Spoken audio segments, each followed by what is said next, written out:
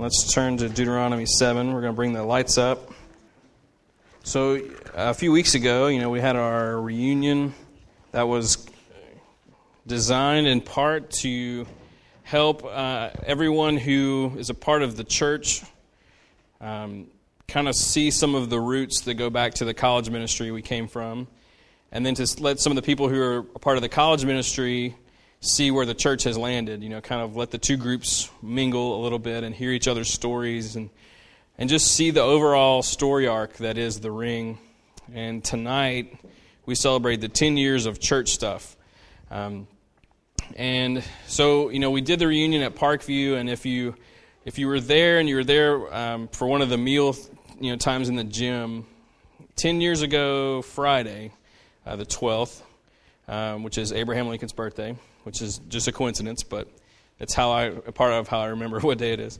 On that day, that night, actually, we gathered in that gym, and we had a launch service where, we're like, okay, well now, on this night, we're not going to be a college ministry anymore, we're going to be a mission church, and we didn't really know what that would, we didn't know how to do that. None of us had ever been to anything like that before.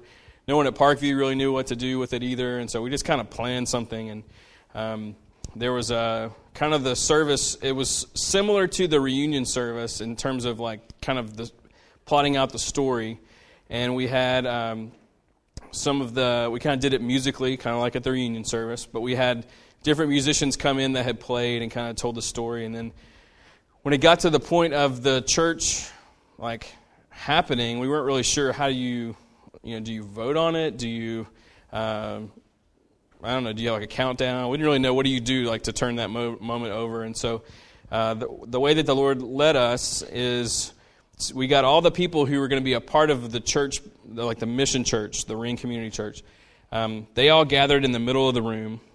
And then we had a lot of our family members. We had people who were a part of the college ministry that had moved away. We had people from Parkview who were there, who were not going to be a part of the church. And so they surrounded us in a big circle. And so we had all of us clumped together in the middle, and they all got around us around the outside. And then Jim Wallace, who was my boss at Parkview, and he's the one who first had the idea of starting a worship service to reach college students. He came up and he prayed, basically prayed us into existence.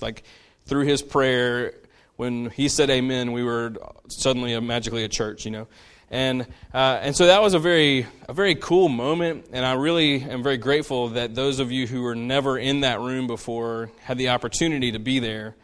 And it's not a magical place, but to watch people walk in there who were from that old era, just walking in that room, you kind of just, it's like it got on you again, And it was just a really special place, even though it's just a basketball gym. It was more than that to us. And in that moment, we prayed, and then he said amen, and we all looked at each other, and we all hugged and stuff, and we were like, okay, well, now what? And we're like, well, now we got to get to work. Now we continue the work that's been started. And so from that moment until now, we have been against the odds, really. We should not have survived by any sort of earthly standards at all. And I was saying this yesterday that a lot of the voices outside of us that were speaking to us, people from the Baptist Convention and just people in ministry and stuff like that, were all saying that they would all list 10 or 12 reasons why it was a bad idea, bad concept, bad time, bad everything, And it's not that we just dismissed all that advice, but there was something internal that God had spoken to us, and that just kept getting passed to the next group, to the next group, to the next group for those 8 years. And so when we started, we had no idea what we were doing, really. I look back on it now and I just shake my head. It's just amazing to me that some of the things that we did or didn't do, things that were important to us, things that were not important to us, I just look back on it, I'm how in the world did we make it? And I've been pondering that a ton lately. That really, in a lot of ways, they were right. That we were too young, we were a little bit naive. Well, we were a lot bit naive, but we had no money. We had no plan. We didn't have a place to meet, so we were kind of just kind of like, well, can we meet in the gym for a while? And they're like, I guess you can, you know. And so we didn't really know what to do there. We were clueless in a lot of the ways that it would have probably been helpful to be clued in on. But we were not clueless about the one thing that was driving us forward, which was that Jesus was leading us and calling us to do it. And really, that's all that mattered. And in a very respectful way, like I had to just tell a lot of like very wise old owls who were telling me this is a bad idea. I had to tell them we're still going to do it, you know. And it wasn't rebellious. It was like, no, our number one job is to be obedient to what Jesus has called us to do. And in those 10 years,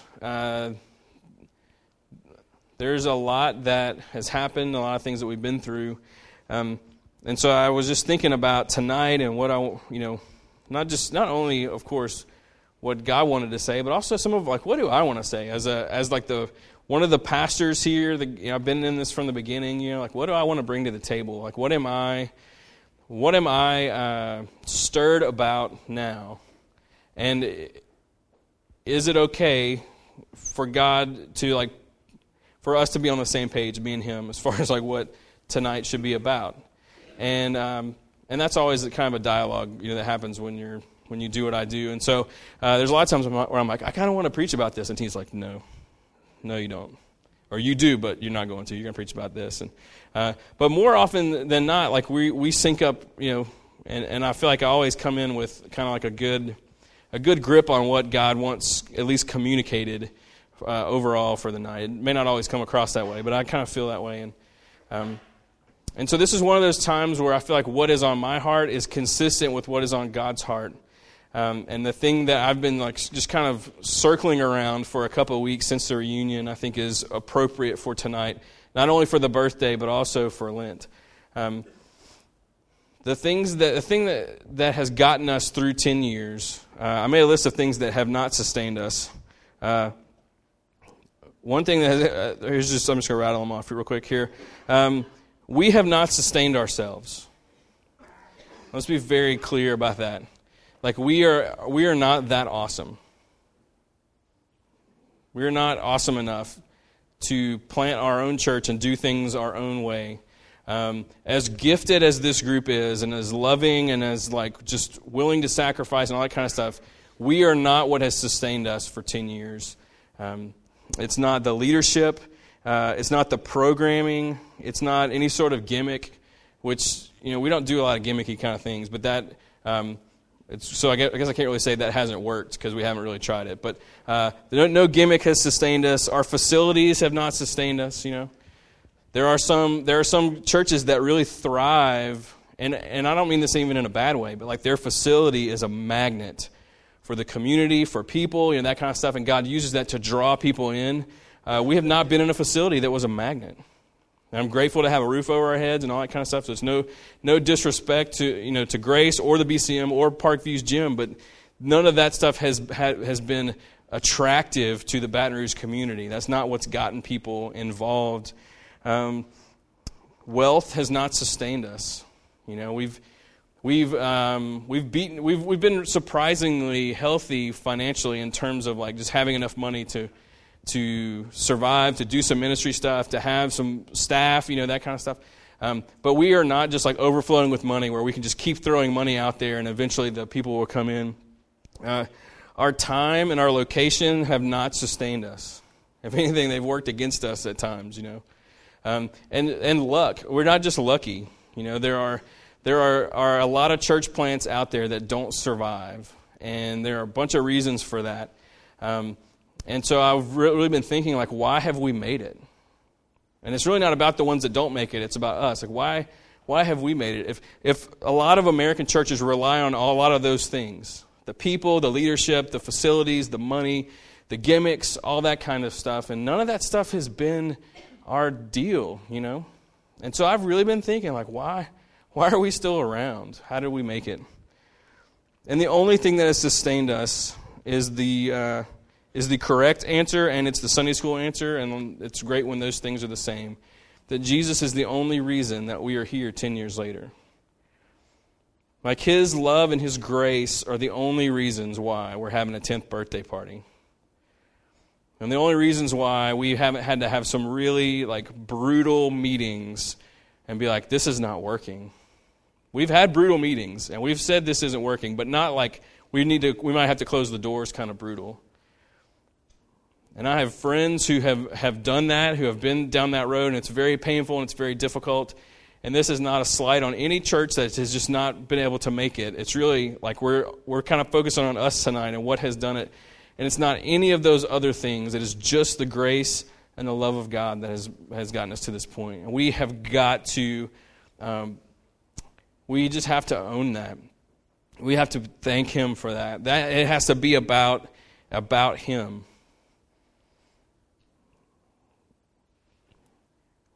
Only Jesus could get us through stuff. Here's just a list of things before we get into the text. He's the only way that we survived the transition from a college ministry mindset to a church mindset. That was so much more difficult than we imagined. I don't know if we thought, as soon as Jim Wallace prays, then we're all of a sudden going to think like a grown-up adult church deal. But it didn't, because when he said amen, we were kind of the same people. In some ways we were different, but in a lot of ways it was like the same stuff. We just had to keep going and keep figuring things out. That transition, only Jesus could do that. Only Jesus could relocate a church 3 times. Churches don't survive that kind of stuff very, very well. Most of them don't do it at all, especially 3 times. Only Jesus could have helped us learn to give and budget and spend and steward. It's been a difficult lesson. It's been that was one of the weirdest things, because when we were a college ministry, all the money, it was all Parkview's deal. They just handled all that stuff. And every year they said, hey, here's your little bitty budget, And so we were like, what do we do with this? What do we do with a $4,500 a year budget? Not much. That's what you do. And so that's why we started writing our own small group material, because we couldn't afford to buy it.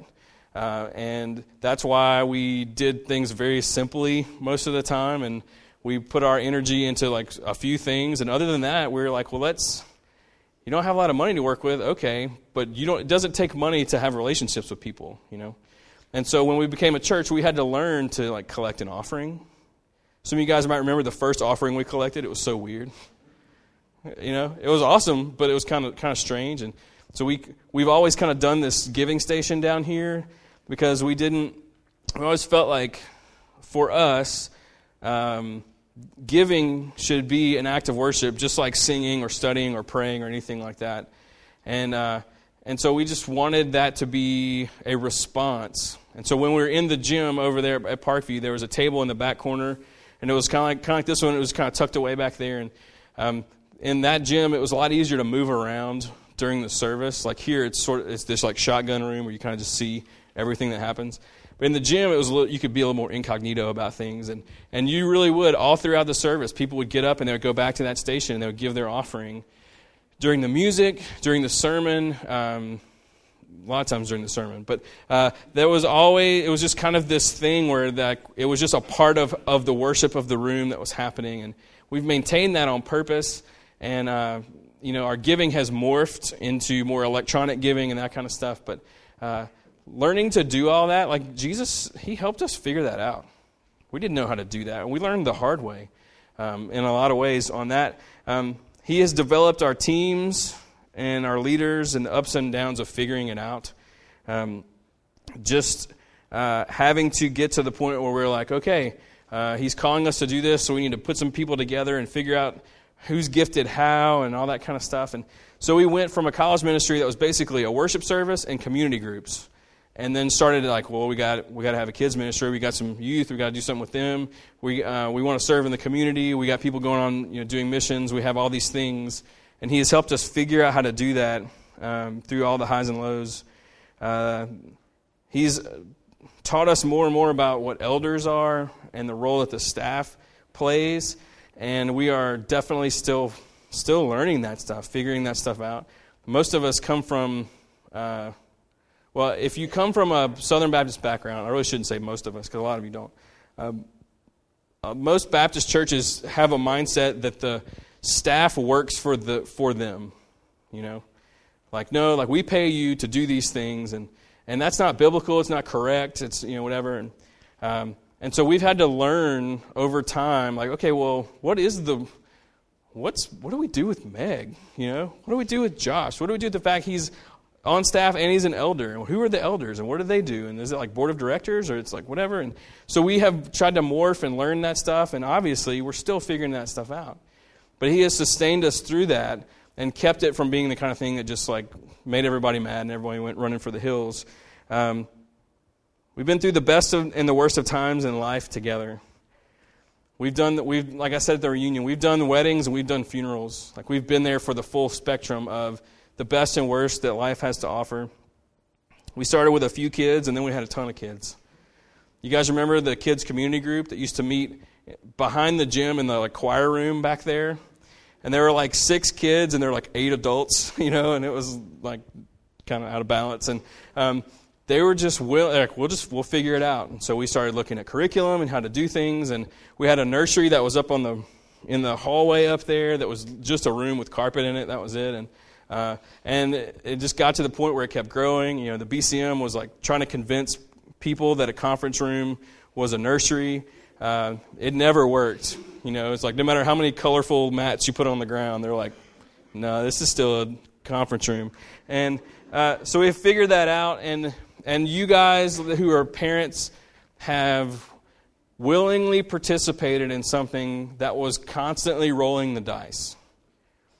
You could have gone to a church that had like this really slick nursery that's like completely state of the art and set up and all that kind of stuff, whatever. And that's fine. And those churches are, if that's what God's using to bring people in, I think that's incredible. But Jesus has helped you be like, no, we're in that window of trying to learn how to do things. And you've helped us figure it out. We've had to learn how to be adults, learn how to be friends, learn how to be spouses and parents and employees and siblings. Jesus has helped us sink more deeply into covenant in Christ and covenant with one another. And you know, we've learned what that means. We're continuing to learn what it means to have made vows to each other. That Jesus has made vows to us, and we have made vows to Him. And then as a church, we've made those to one another, and we're learning the like ups and downs of covenant life and how rich it is. Sacrificing spiritual gifts, talents. He's refined all these through using them. We've grown in holiness. We've walked through the dark valleys of sin and all the garbage that brings. He's helped us leave the baggage behind, little by little, in every area of life, to keep learning who He is and who we are and what it means to do life together on this earth until He comes back. And so it's been 10 years of really, really great stuff and really, really difficult stuff. And Jesus has been completely steady and faithful through the whole thing. And I believe what He wants from us tonight is to receive His affirmation to us. That we're here because of His faithfulness, yes. But His love for us is something I think He really wants us to just like be open-handed and like literally just receive all of it tonight. That we're here and that we're here at 10 years and that needs to like speak to us that He loves us. He believes in us. He's proud of us. He's pleased with us. He's all the things we want Him to be with us as a church. And that 10 years, the same thing will get us through the next 10 and the next 10 or whatever. And hopefully He comes back soon. But if He doesn't, the same thing that's gotten us this far will stay in place. Look at Deuteronomy 7.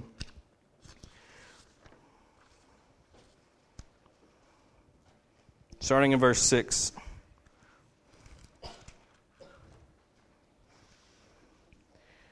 He's speaking to the children of Israel. He says, "For you are a people holy to the Lord your God. The Lord your God has chosen you to be a people for His treasured possession out of all the people who are on the face of the earth. It was not because you were more in number than any other people that the Lord set His love on you and chose you. For you are the fewest of all people. But it's because the Lord loves you and is keeping the oath that He swore to your fathers, that the Lord has brought you out with a mighty hand and redeemed you from the house of slavery, from the hand of Pharaoh, king of Egypt. Know therefore that the Lord your God is God, the faithful God, who keeps covenant and steadfast love with those who love him and keep his commandments to 1,000 generations. Okay? Now you want to talk about a dense passage of Scripture. I mean, there's so much in there. And yes, he is speaking to Israel, but I believe that the New Testament, Paul and Peter both talk about us being like tied into those promises, being grafted in together. They use the same language, the same set of promises, and so I don't believe at all it is a stretch or a reach to say that God's love for us is the same as he's expressing here in these verses. So I want to walk through them really quickly, and can we just be receptive? You know, there's no weird agenda here. This is just, I think God just wants us to just hear him saying how much he loves us, just like he's saying to them how much he loves them. Okay, let's just receive it. Let's walk through it. Verse 6, for you are a people holy to the Lord your God. So holy, to be holy is to be set, separate, to be set apart for a specific purpose. The Bible is set apart from all other books and is set apart for a purpose, which God is very clear about his purposes in the Scriptures. That God himself is holy, that he is separate from everything else that's ever been created, and he is set apart for his glory, for his renown, for everything about him to be known, and it's like for him to be him. And so he's set apart for those purposes and to be worshipped and to be honored by all of creation. And so when it says you are a people holy to the Lord your God, saying I've separated you out from everyone else, and we're holy to him, that we're set apart to him, like by him, through him, for him, that he has like carved us out from everyone else. And he said, you are holy to me. Like you're separate, and the purpose that I'm separating you for is like it's to me, it's for me. That you as a believer are holy to him, that we as a church, as the ring, are separate and holy to him, that he looks at us. And he says, yeah, I've carved you out of these communities, of this city. I've pushed you together, and it's to me, it's for me. That this 10th birthday it's to him, it's for him. We're blessed by it, we celebrate it, we embrace it, we love it, but it's to him and only to him. So verse 6, you are a people holy to the Lord your God. The Lord your God has chosen you to be a people for his treasured possession. Now think about that for a second. Just receive that from him. That we're chosen to be a treasured possession. That you and us together were treasured by a choice. That you're wanted. Like he wants us. He's chosen us. He values us. He loves us. That we're treasured. You have possessions that you treasure. Parents, I know that kids are not a possession, but you're stewarding them. So in a sense, maybe they can be, and don't you treasure them? I mean, if there's a building on fire, that's the one thing you would want to get out, right? You wouldn't be like, no, kids, not really. I want to go get this one particular like item, you know. No, man. You get the people out. You know what a treasured possession is. And God looks at us and says, you are holy and set apart, and I've chosen you to be my treasured possession, that we are wanted. This is not a casual relationship that God has with this church. It's not. In the book of Revelation, the letters to the churches, and it talks about these lampstands, and the lampstands represent the 7 churches, and it says that Jesus walks among the lampstands. That Jesus walks among us. that He is with us in fullness. Because He treasures us. He's not a supervisor who's making sure we're doing right. No, He wants to be with us just like you want to be with those that you love because you treasure them and you value them. Can we just receive the fact that He wants us? That He wants us. It says, "For you are a people holy to the Lord your God. The Lord your God has chosen you to be a people for His treasured possession out of all the people who are on the face of the earth." Okay? Now, when He's talking to Israel, He had obviously chosen them out of all the nations. But can't this also mean, can't we just take this to mean that we're not just lumped in with everybody else? That God is big enough to not be like, well, I just got to look at everybody as one big massive thing. That He is big enough to be able to see you as a treasured possession of His, valued and wanted. And that He can see us as a group, as a church, as valued and treasured. That we're not lumped in with everyone else. We're special, And the other churches are also special. That He's not like us where He has to divide His loyalty. That He's big enough and He is massive enough to be able to fully give everyone Himself. That He loves us with limitless precision. In verse 7. "It was not because you were more in number than any of the other people that the Lord set His love on you and chose you. For you were the fewest of all people. But it's because the Lord loves you and is keeping the oath He swore to your fathers that He's brought you out." So, think about this. That God... what He's telling them, He's saying, it's not because you were the biggest nation, actually you're the smallest nation.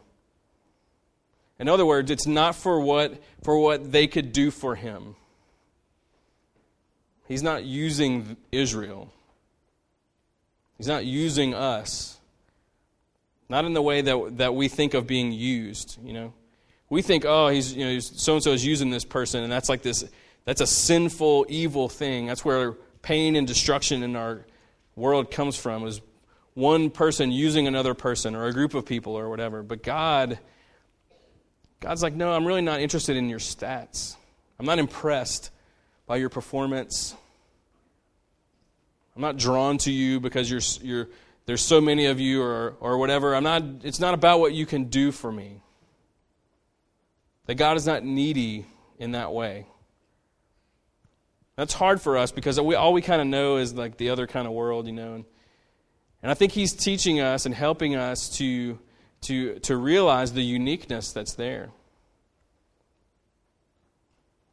That for Him, it's as simple as it says in verse 8. Look at verse 8. It's saying it's not about your stats, your performance. Verse 8 says, but it's because He loves you. It's why does God love us? Well, He loves us because He loves us. That. There's no other explanation. He loves you because He loves you. Isn't that the purest form of love that you can think of? That's a love that doesn't change when your performance changes. He doesn't love you for your appearance because your appearance will change. He doesn't love you for your athletic ability because your athletic ability will change. He doesn't love you for this or for this or for this or for this or for this because all of those things will change. He loves you because He loves you. It doesn't get more pure than that. It doesn't get any better than that. And so when God, I think He looks at us tonight, and I think He is so pumped about 10 years together and all that kind of stuff. And I think He's like, man, I just love them. I just love them. I hope that they know it. I hope that they receive it. I hope that they never forget it. I hope that they never doubt it even for a second. The best day, worst day, all that stuff, just throw it out the window. He loves you because He loves you. He loves Israel because He loved them. And their history was up and down, right? I mean, they were really faithful one minute and then just completely idolatrous and rebellious the next. And His love never changed. He dealt with them accordingly, because he was always wanting what's best for them, because he just loves them, loves them, loves them. And so I hope that our gathering tonight, in part, we're able to just be like, man, he just loves us because he loves us, and that's all there is to it, individually and as a group. And then it says, verse 8, but it's because the Lord loves you and is keeping the oath that he swore to your fathers. Okay? His love love never just kind of sits there dormant, you know. Love always moves. It always acts, you know. That there's always something that he does. And so from his love, he has made these promises, these oaths, like commitment to his people. It says, not because you're the greatest numbers on the earth, actually you're the smallest. It's because he loves you and he's keeping the promises that he made to your forefathers, because he loved them too. That he's made these promises to us, and he will continue to keep those promises forever. And so as a church, we're a part of this big set of covenant promises that his blood has guaranteed. That as we set our faces toward Jerusalem and we go through Lent and we think about these things, like these are promises that will never, ever change. So not only does he love you because he loves you, but he has made a promise to you that it will never change. That nothing that you're going to do or that I'm going to do or this church is going to change his love for us. That in times that are difficult, in times when he is correcting and there's discipline or there's whatever, that's all his love for us. It doesn't change. He's keeping an oath because his love has caused him to act. And then the tail end of verse 8, he's keeping the oath that he swore to your fathers, that the Lord brought you out with a mighty hand and redeemed you from the house of slavery, from Pharaoh the king. That his love led him to make an oath and to bring them out and to redeem them. And for us, it's the same thing. He's like, I love you, I'm making this promise to you, and I'm going to lead you out of everything that is destroying you. Everything that is destructive to you. I'm going to lead you out of that. I'm going to break the chains. I'm going to open your eyes. I'm going to lead you down a path of righteousness for my name's sake. I'm going to be the husband, the father, all those commitment roles that he's made to us. I'm going to be every single one of them for you. That love that just loves you for you leads him to make promises and to back those up and to only lead you into goodness. That if we as a church, if we continue to just to embrace this and understand this, and we continue to, he loves us and we're in these big promises, and so he wants to lead us into freedom, into health, into holiness, into all these kind of things. If we just keep listening to him, do you think that we can go wrong? No, we can't. If we'll just keep listening to him. We just came out of a month of praying, toward this name that will change in a couple of weeks, and as far as how we're actually officially going by it, and we've been praying, and that's been the legacy of the last 10 years in so many ways. People get frustrated because we move kind of slowly on things, but we really try to give a really, really dense process of prayer and discussion and scripture to everything that we do. We've come up against so many things where it's just I have no idea what to do next. There's that moment I always reference in the Old Testament when Jehoshaphat was leading the people, and they had three armies coming against them, and they were like, God, we have no idea what we're supposed to do here, but we're looking at you. You tell us what to do, we'll do it. And there have been so many times when the elders, staff, community groups, all of us together, and all the different combinations have come to that point where you're like, I have no idea what to do next. And if a part of the way that we naturally think and function is he loves us because he loves us, he's made promises to us, and he will lead us into whatever is next for us that is good, and we just need to just dial in and listen to him. And be patient. We cannot fail. We won't. And that's the challenge. And I believe that is a part of the overall story so far, is that we just have to listen to the Lord. We can't listen to our instincts. We can't listen to the flesh. We can't listen to the world. We can't listen to how other churches do it. We just have to press in and listen to Him. And if that continues for 10 more years, then we'll be having a 20th birthday party, and we'll be having there's a ton more of these stories that we could tell about His faithfulness, and it'll just keep going until He returns. Verse 9. Know therefore that the Lord your God is God, the faithful God who keeps covenant and steadfast love with those who love Him and keep His commandments, to 1,000 generations. I love that. The faithful God who keeps covenant and steadfast love. That's His deal. He's going to be faithful. He's going to be Him. He's not going anywhere. He's not changing. And His faithfulness enables our faithfulness. That's the progression of the verse, really, is He's God, the faithful God who keeps covenant and steadfast love with those who love Him and keep His commandments. We love because He loved us first. He acted on us. We respond.